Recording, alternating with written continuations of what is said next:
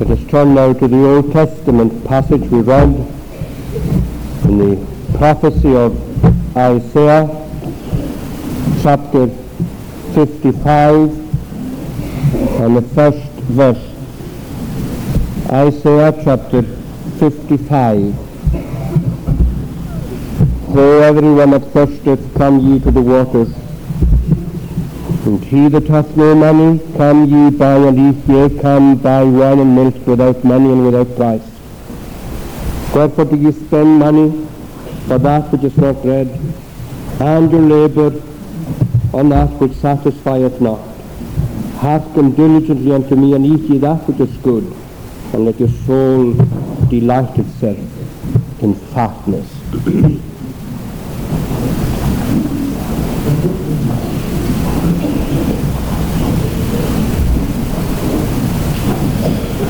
There is a very real connection between the three chapters we have here towards the end of this prophecy, chapters 53, 54, and 55 of Isaiah. As you know, chapter 53 presents to us in very clear, prophetic vein the sufferings and the exaltation of the Lord Jesus Christ, the servant of Jehovah who was to come. Chapter 54 gives us a very beautiful picture of the peace and the blessedness of the church that Jesus Christ died to save. A picture of the people of God, the believers, who live by faith in the Lord. And chapter 55 may be presented to us as the invitation that is addressed to all and sundry, all who are out with the church, all who are cut off from the life and the favour of God, to avail themselves of the blessings that God has provided for them in Christ Jesus. It is, in effect, this verse before us, the first two verses of the chapter, a call that comes from God himself from heaven above to all who are in this world, to pause for a moment and to take stock of the situation and to respond in faith to the call that comes from him, inviting them to receive the blessings of salvation through faith in Christ. And in presenting this call, in addressing you from these verses, one can but feebly reiterate what God himself is saying to us all. In considering the words, if you would like to look at two or three things. First of all, the description that we have here in symbolic language, the description we have of the gospel itself. There are various ways by which it is described. It is spoken of as water, spoken of as wine and milk. It is spoken of as that which is good, and as that which delights the heart. And then we have a description, secondly, of those who are invited. Everyone that thirsts, everyone who has no money, and everyone who spends money for that which is not bread, and who labours for that which does not satisfy. And then finally we have the invitation itself addressed very simply: come to the waters, come buy and eat, buy wine and milk without money and without price, and delight yourself in fatness, and so on. These three things are a description of the gospel, a description of those invited, and the invitation that is addressed to them. First of all, then, a description here of the gospel. Now, you know that very often the Bible speaks to us in symbolical terms about the blessings of the gospel of Christ, or the blessing of God's provision for a lost world in Christ Jesus. And here we have one such example with which the Bible abounds. It speaks, the gospel here is brought before us in terms of water, wine, milk, that which is good and that which is fat. First of all, then, the description we have here of it with reference to the water. Now, you and I know tonight how essential water is to ourselves and to the world in which we live. Water is absolutely indispensable for every single one of us. We couldn't live without water. It is necessary for life. It sustains animal life and plant life. Some of you, no doubt, in the past few weeks have been busy maybe watering your gardens, because the plants that you have there have by their very appearance shown to you how dependent they are on water.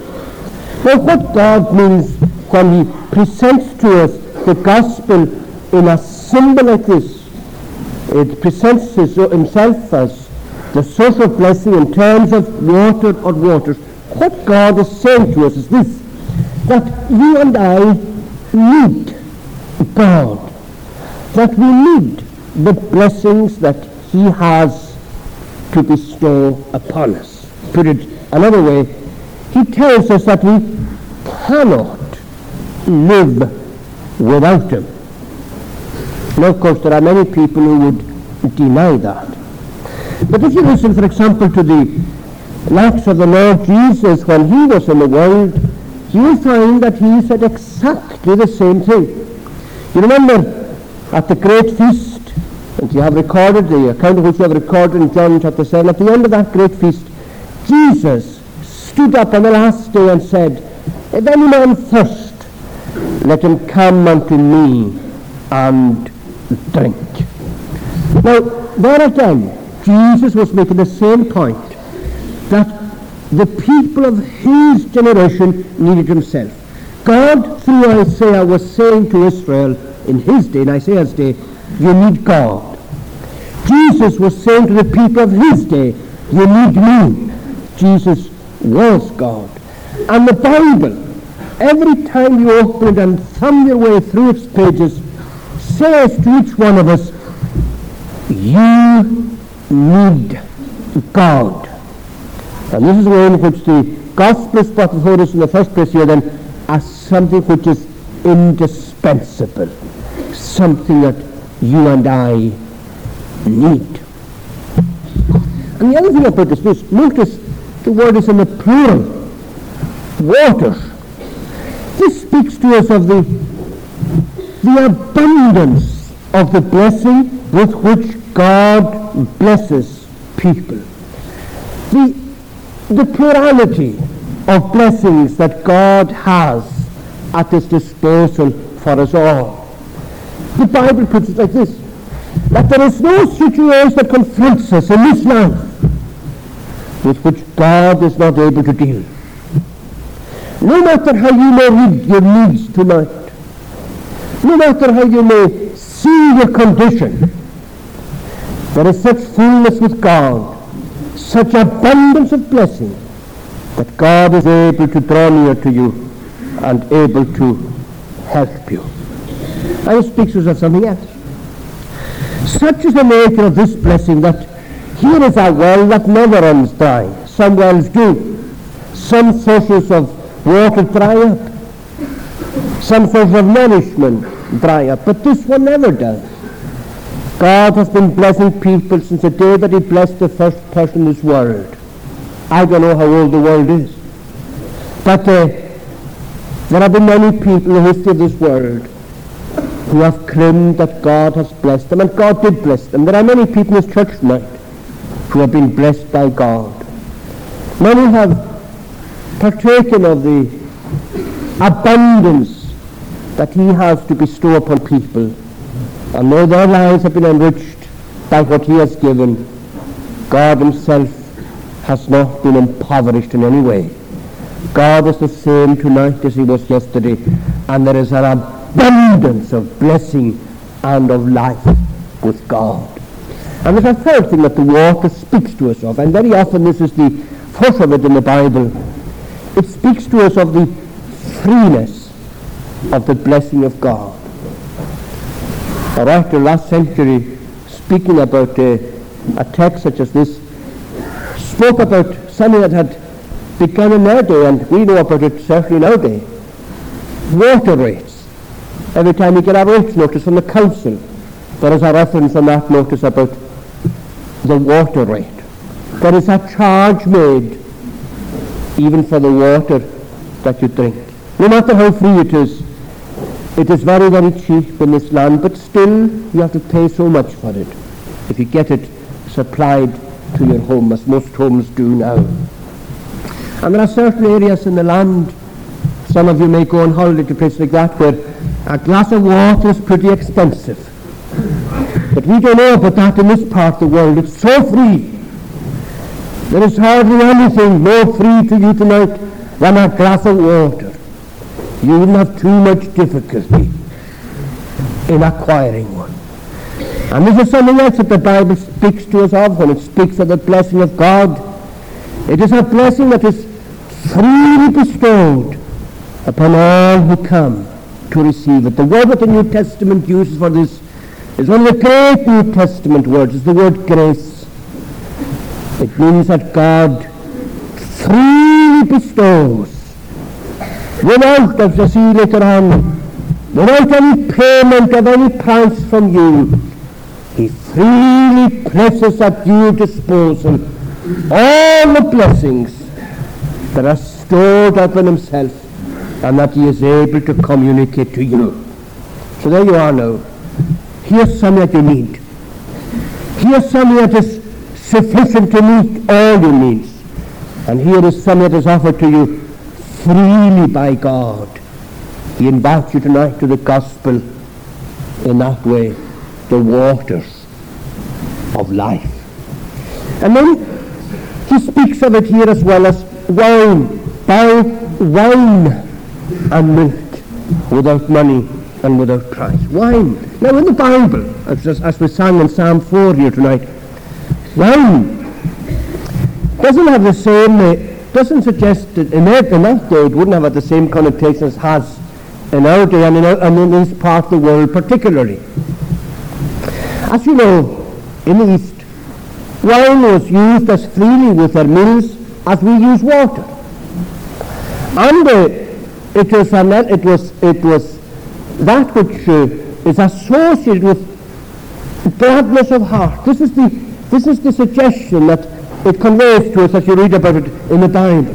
It gladdens the heart. So that the psalmist, thinking about what God meant to him, said, "Thou hast given me more gladness in my heart than wine ever gave me."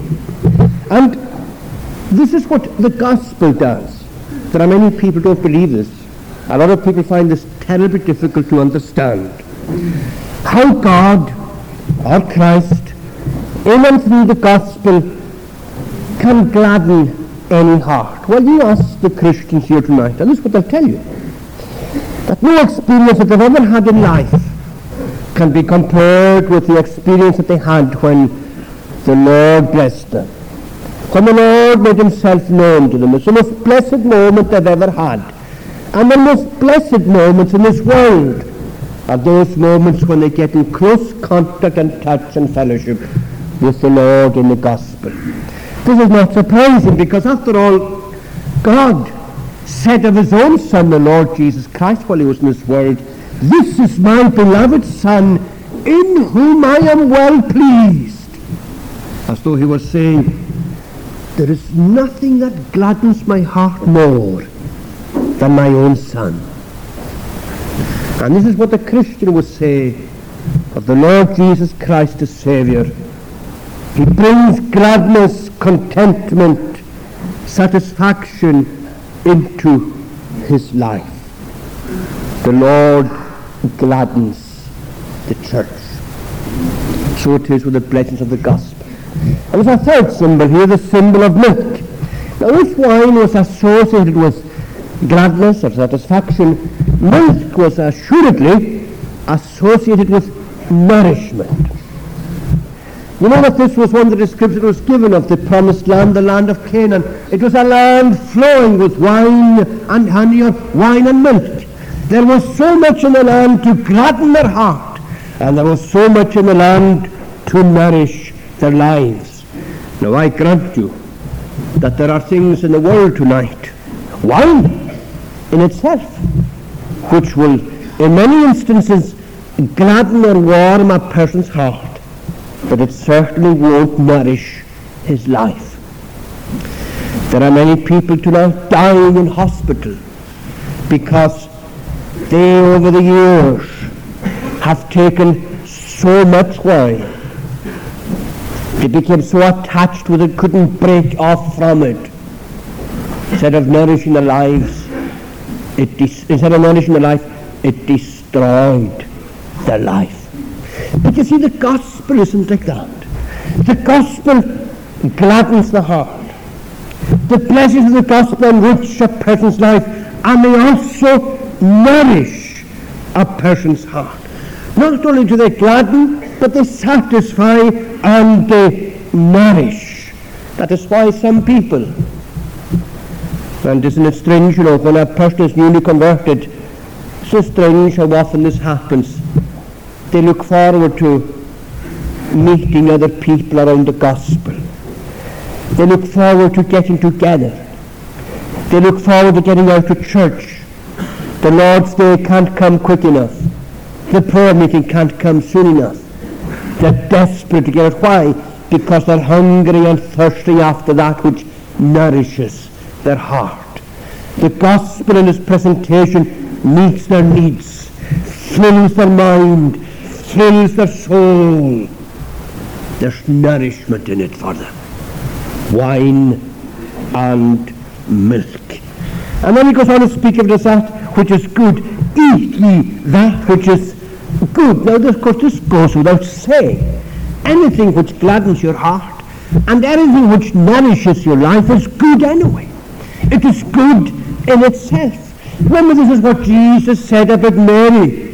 Remember what he said to Martha when she found fault with Mary for sitting at Jesus' feet, instead of getting up and getting busy in the kitchen and helping her to serve the meal?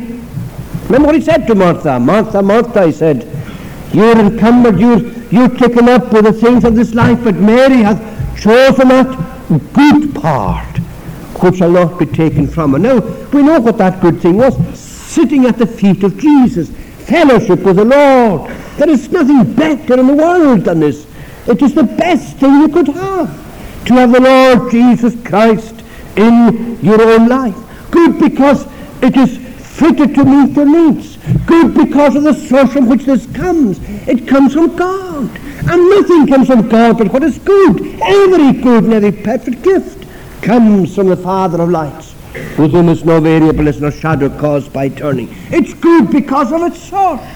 It's good because of its nature. God communicates himself. There is no greater good in the world than God himself. You may have good things tonight, I don't doubt that. But you see, my friend, the greatest good of all is the being who gave you being, and the one from whom every good gift that you have tonight comes. And surely you're not taken up so much with his gifts that you're losing sight of himself, because God is better than all his gifts. It is good because God communicates himself, and you couldn't have anything better tonight in your life than God himself in the blessing of salvation. Eat that which is good. And finally, let your soul delight itself in fatness. This is the word that speaks to us of the riches of this feast of good things. It is a feast of fat things. These blessings of the gospel are so rich, so numerous, that they enrich the life. Think of one aspect of the blessing of God, just one aspect to show to you how rich it is. The aspect of his love, the love of God, which passes all understanding, in its height, in its breadth, in its length and depth. The love of God is so vast, it can't be measured. It is so rich that you couldn't even hope to describe it. And do you know this? It is so rich in its nature, the love of God, that the church throughout the ages of eternity will speak about it and will never exhaust the riches of this love. Never fathom its depth, never explain fully its magnitude, its very vastness. That is how rich it is. Let your soul delight itself in fatness. Now then, that's the way in which the gospel, the blessings of the gospel, are described for us in this chapter. Now we pass on secondly to consider those who are invited to come to this feast. And notice what is said of them. Everyone that thirsteth, he that hath no money, he that spends his money for that which is not bread, and he that labours for that which satisfieth not. Now this is a wonderful description of this lost world. And you know, there isn't a person in this church tonight left out of this invitation, not a soul. We are all invited, because we all fall into these categories one way or another. Now then, let us look at them. First of all, ho, everyone that thirsteth. Now what do you make of this?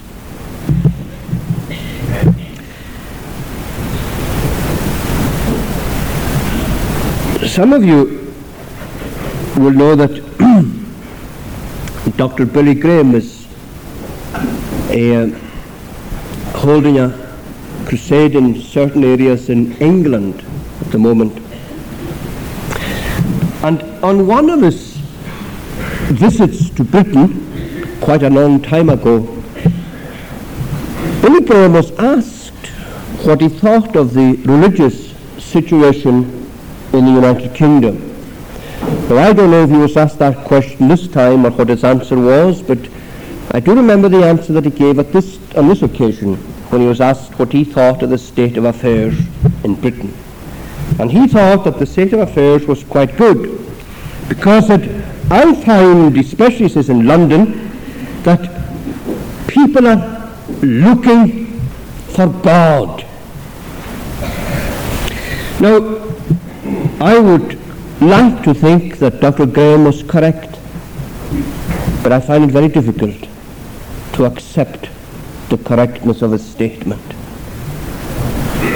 People are looking for something, yes, but I don't think that the majority of people know what they're looking for. They're thirsting for something.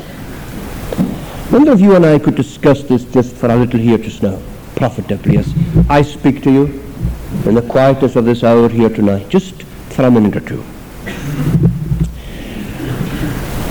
Thirsting. What for? Who everyone that thirsteth. Well, I know that there are people, for example, here tonight who are thirsting for God. I know that.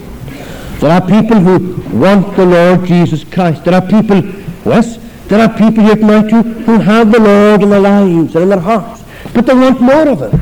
They're not satisfied with what they have. So they say with the psalmist, my soul thirsts for God, the living God. When shall I come near when shall I approach near to His countenance? I thirst for God, said the psalmist. There are people like that. And I know that there are people in church tonight who are looking for God and they can't say that they've found Him. There are people who are wanting to be saved, and they can't say that they are saved. They're looking for a Saviour, but they haven't got the Saviour. They would love to say, oh, the church in the Old Testament, my beloved is mine. They would love to say it, but they're afraid to say it. But they want to say it, and they're thirsting for the Saviour. That's the kind of person I was speaking about earlier. The kind of person who wants to get into Christian fellowship, and the kind of person who wants to come to the prayer meeting. The kind of person who look forward to the Sabbath services because they know that other people have found the Lord in these means and they want the same experience as these people had. They're looking for the Lord, but they can't say that they have found Him yet. They're thirsting for what they don't have. One person is thirsty for more of what he has. Another person is thirsty for what he doesn't yet have. But that doesn't exhaust this definition. Oh, everyone that thirsteth. There are some people in this church tonight who don't want more of God, they don't have Him.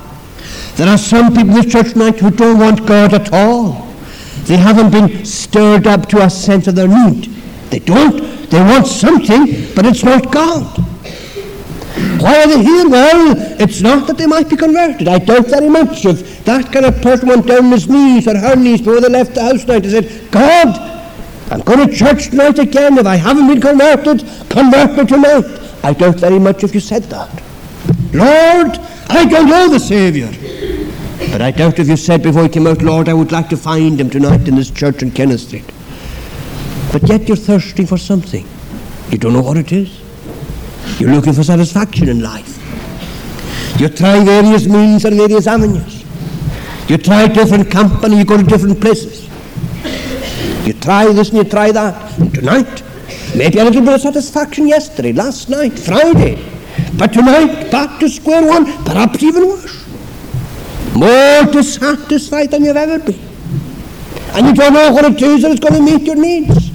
And yet you could never say that you're thirsty for God. Now I wouldn't say of you either that you're thirsty for God, because I don't believe you are. And yet you're thirsty. What does it mean then? What does this mean? Everyone that's thirsty. Do you know what it means? It speaks of a person who's in a state of need, without knowing what his needs are, in a state of want, without knowing what he's wanting, destitute without knowing that he's destitute. And that's what I meant when I said that this invitation addressed to everybody in this church tonight. Everyone isn't a Christian. Everyone isn't thirsty for Christ. Everyone isn't wanting God. But if you're not like that, you are in a state of need. Destitute, for example, of righteousness, of holiness, destitute of knowledge of God, of wisdom. You see, this is what sin has done to a lost world. When Adam, before he sinned, he was perfectly holy and righteous and good and wise. And he served God, and he loved God, and he obeyed God. Then he sinned, and he lost all that he had. He stopped being holy. He stopped being wise. He stopped being good. He stopped loving God. He stopped seeking God. He ran away from it. He stopped delighting in God. He stopped obeying God. And that's the person in a state of need, in a state of thirst, in a state of destitution, and in that condition, trying to meet his needs and failing miserably to meet his needs. And God knows it. And God sees them and He says, look, you who are thirsting, I've got the answer to your problem. I can meet your needs. Come unto me and drink. That's it. So you see, the invitation embraces everyone who's here tonight, whether you have God or not. If you have Him, you need more of Him. If you don't have Him and you're looking for Him, you certainly need Him and you'll find Him. And you're here tonight not wanting God and not caring less, indifferent to your spiritual condition, my friend, remember this, you're in a state of need, thirsty. And God knows it. And God speaks to you and says to you, come unto me. And notice something else that He says of you. You have no money. You see, this is the evidence of being in a state of need. The evidence of it. As I said earlier, there are lots of people in a state of need, but they don't realize that they are in this state of need. But this is the proof of a person who's destitute. You know, a person who's destitute on that street tonight. There might not be many of them in this welfare society of ours, but I'm sure that there are some. Tonight they have nothing. And they would say to you, look, I'm destitute, I'm nothing. How do you know that you've got? Well, there's the evidence. I don't have a penny in my pocket. I've got no money. And this is the proof of the state of need. You know, it's amazing. I think I said this before in this pulpit. It's amazing how difficult people find it to accept this spiritually. That they have absolutely nothing in the presence of God with which to earn or to buy salvation. Nothing. Some of you may think, as some of us thought, that we could pray our way to heaven. Perhaps if we prayed long enough, God would answer us on the... And what was that? Hope based on based on our belief that our prayers would save us. There are no doubt people who come to church and who believe that they will continue like that and they die like that. Well, God is bound to cast a sidelong glance at what they were doing. After all, they came to church, so-and-so didn't. God will save me on the basis of my church going. I've got a Bible, I read it. There are many people who want tonight who have a Bible that don't bother opening it. But at least I'll open it every night before I sleep. Surely God is bound to notice this. But you see, my friend, what I'm trying to say to you, there's nothing wrong with reading the Bible. Nothing wrong with coming to church, don't get me wrong. Nothing wrong with praying. But the point is that these are riches that you possess that will enable you to buy salvation. You've got nothing with which to buy salvation. Nothing. Do you want proof of it? Well, if you care to listen, this is it. I don't know how old you may be, and I don't know how many sermons you've heard in your life. No idea. But I know this. That no matter how much you've heard, how much you've seen, or perhaps even read, your ability to believe tonight isn't any more than it was 20 years ago. It isn't there at all. You can't do it. You can't save yourself. Living proof. There you are, living proof, sitting in that pew tonight. You're not saved. Oh, I know why you're not saved. The only person who could save you is God. You never asked God to save you. Perhaps you're living trying to save yourself. And that's evidence of your destitution. You've got no ability to save yourself. No money. All you have is sin. If you're to open your pockets and turn them out, open your handbag and anything, the only thing you have in the presence of your God tonight is the sin that fills your life. And that won't save you.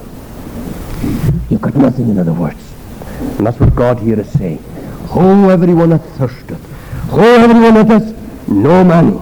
And yet here's a contradiction. Seeming contradiction. Everyone that spends money for that which is not bread. Now, how can this be? If, on the other hand, God says that you have no money, and then goes on to speak to you as someone who is spending money on that which is not bread, how can that be?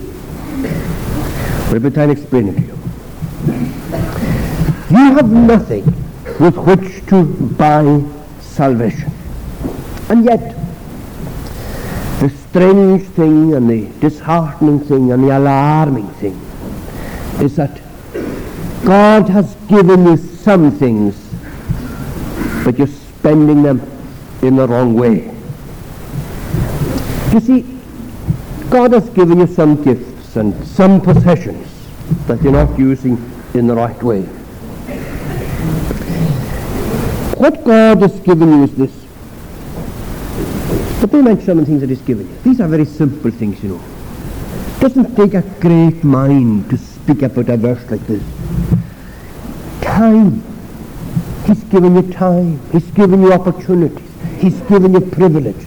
He's given you health. He's given you a home. He's given you a family. He's given you friends. He's given you all these comforts in life. He's given you a mind. He's given you an understanding. He's given you a knowledge. some knowledge. He's given you the Bible. He's given you the means of grace. He has sent the gospel to you over the years. These are things with which God has enriched your life, and you could call them money. But what have you done with them?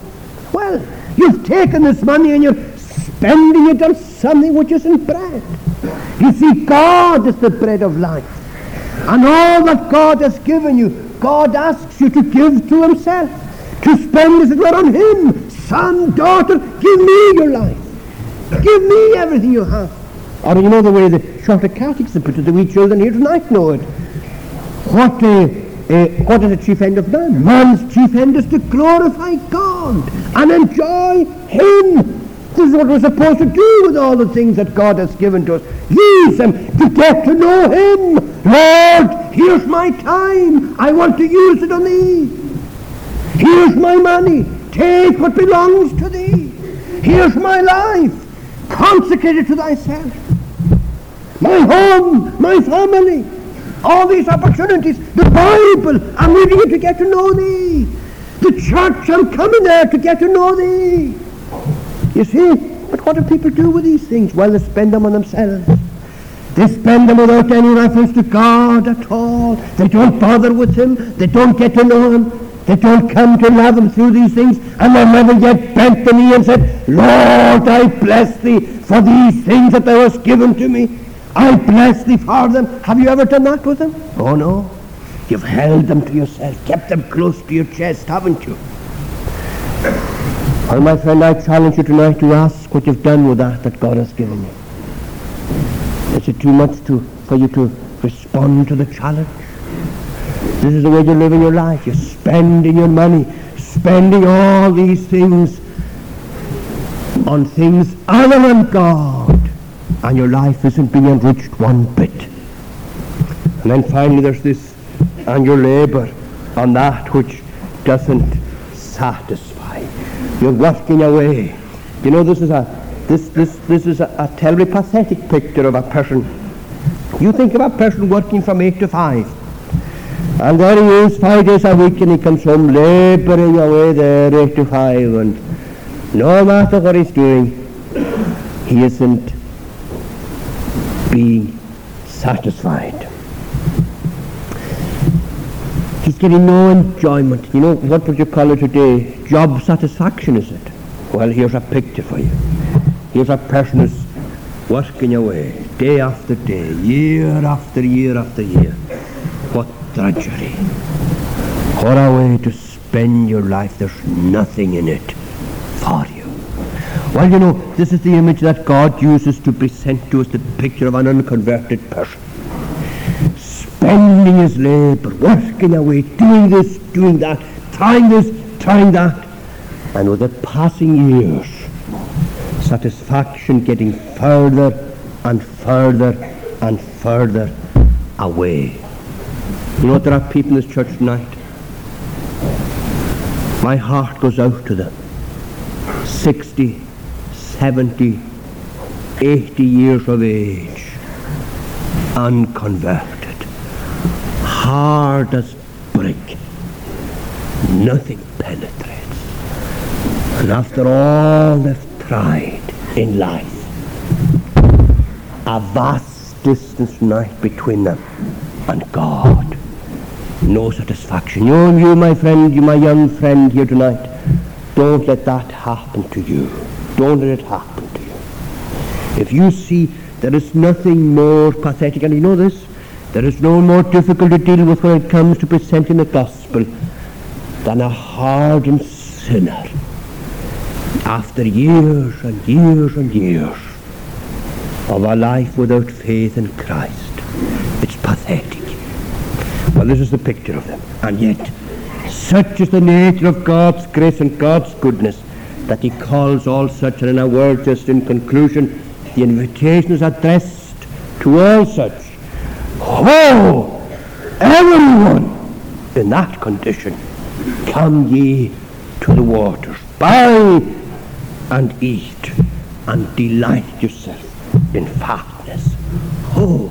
You know the meaning of the word ho here is just, it's stop. It's a picture of, If you know what an open-air market is, if you're an open-air market down there in Cromwell, it's a Saturday afternoon with the town teeming with people, and someone stood up at a table or barrow instead, shouted to all the people who were passing, "Stop!" I'm sure they would. I wouldn't be a bit surprised if everyone stopped, just to hear what this fellow was saying. Well, that's what God is saying here. He's saying to you in the gospel for a minute here in this church now, will you wait a minute, just give your attention to this, just for a few minutes. Maybe since you came in, your mind's been wandering all over the place. Perhaps you've gone around the world a few times. Well, just for a wee minute, wait. Think about what God is saying to you. Stop. What's he saying to you? Well, you know this. He begins by using the most simple word you've ever heard in your life. Come. Now, every minister preaching the gospel, in a sense, finds it difficult to preach it. Do you know why? Because the gospel itself is so simple that no matter how often he tries to preach it, he'll never make it as simple as it actually is. I know that the nature of the transaction, there's nothing simple about that. But the way in which it is presented to men and women, it's so simple. So simple. John Flavel, one of the great Puritan preachers, maintained that the devil was never more busy than he was at the elbow of the minister in the study as he was preparing his sermons, and perhaps working away, getting him to become so intricate and so complicated in presentation that he hides the very simplicity of the gospel itself. It's a great danger. And you know, I could stand here tonight to midnight and speak about the imitation of the gospel, and I'll never make it as simple as this word makes it. Come. Do you know that it is used over 600 times in the Bible? God saying to people, come. And it means two things. And that's all I'm going to say about it. Two things. You know, if you were standing at that door up there just now and I said to you, come here, there were two things that you were doing. You were leaving the spot, that is assuming that you would respond, you were leaving the spot that you were standing at, and you were coming to a place that you hadn't been in before. And that's exactly what the gospel means when God asks you to respond. He asks you to do two things, and you'll never be a believer without doing this. You've got to leave a life of sin, or a life of service to sin, and you've got to come to God and give your life to Him. Now, I can't make it any simpler than that, and why spend more time on it? Leave your sin. The word the New Testament used for it is the word repentance. I know it's difficult, but repentance is never easy. Never is, never was, and never will be. It means tearing yourself away from the life that you have hitherto lived and coming in a life of commitment to the Lord Jesus Christ. That's it. Come. Buy wine and milk without money and without price. And you say to me, now then, here's one of the contradictions in the Bible. Well, it's not. It's quite simple. You buy money, you buy wine and milk without money and without price. You say, how's that possible? Can you buy without money? Well, in a sense you can when it comes to the gospel. You see, it's all of grace. And therefore, you can't do anything that's going to merit these blessings in your life. If God is going to bless you tonight, He will bless you purely and simply because of His grace. That's the first thing. But there's something else here. There's a transaction to be entered into when you buy something. There's a transaction involved. You're getting what wasn't used before. And someone is parting with what was his before. You go into a shop downtown and you buy something and you take it with you in your bag. That wasn't used before, it's used now. And before it became used, it belonged to the shop. But now it's used by right. You've bought it. It's not theirs, it's yours. You paid for it. And this is what happens in salvation. You can't earn it on the one hand, you can't buy it, and yet on the other it becomes yours. God makes it over to you. He gives it to you. But at the same time, God isn't impoverished. This is the wonder about God's grace. He's giving grace to so many people tonight, but His grace remains the same. He doesn't lose anything in giving you, but you gain. And this is the wonder of salvation, the way in which it enriches a person's life. You accept this. God makes it over to you, and it becomes yours. And the believer then goes along the road and he says, as the psalmist said, this God is now my God, and he will guide me even unto death. Is he yours now? Then the other thing it is said here is this: eat that which is good. This is again the way in which the Bible speaks of the work of faith, or the attitude of faith rather. You know what some of the evangelists put it like this: there are three things in the Bible three ways in which the Bible speaks of faith: the eye that looks, the hand that receives, and the mouth that eats. Open thy mouth wide to me, God said to the Old Testament church, and I will fill it. This is faith. God comes to you in the blessings of the gospel, and you receive them just as you receive your food. You eat them. The trouble of so many of you is this: God is coming near you in the gospel. He's standing beside you, but you're not taking it. Ah, my friend, won't you take what he offers? And then finally, let your soul delight itself in fatness. What a feast you'd have tonight. How much God offers you. You need this. While you come and you take your fill, don't be afraid. Don't hold back. I know that there are people saying to you, and there are some voices saying to you even now as I speak to you, well, what will so-and-so think? Never you mind about what so-and-so will think. Look at the feast you're going to have. Look at what's going to make into your life. What are your workmates going to say to you tomorrow morning? What they're going to say if I go to school? And Christ has become my Saviour and my friend. What then? Well, never you mind. You leave these things in his hand. He'll look after you as he's looked after everyone who ever came before you. You just feast yourself on what he offers you tonight. Blessings of salvation, forgiveness in all its fullness. The blessing of his love and his favour and his presence. You need that, don't you? And you want that. Well, here it is. You take it. God offers it. And you just have your fill, because all things are ready. And I will say this to you: the only thing that stands between you tonight and receiving this rich provision is your own unwillingness to come. Ah, my friend, you come and you avail yourself of these blessings. There was a preacher in England in the last century who preached on this text one night in the open air in the city of Manchester, Alexander Macleod.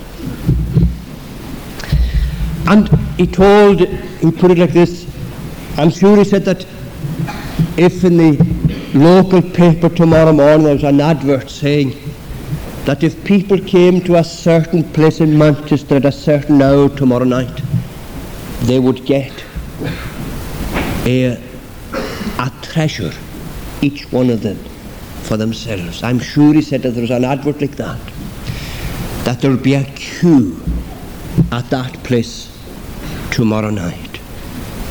And yet he said, and this is the way he applied it: here in the gospel, God offers the greatest treasure this world has ever known. The riches of his grace he offers himself. And there's no queue waiting for this blessing. And part of the difficulty lies just there in coming for it. You're alone. You don't have to push your way through a crowd to receive this blessing. It comes tonight solely to yourself, solely to you as an individual.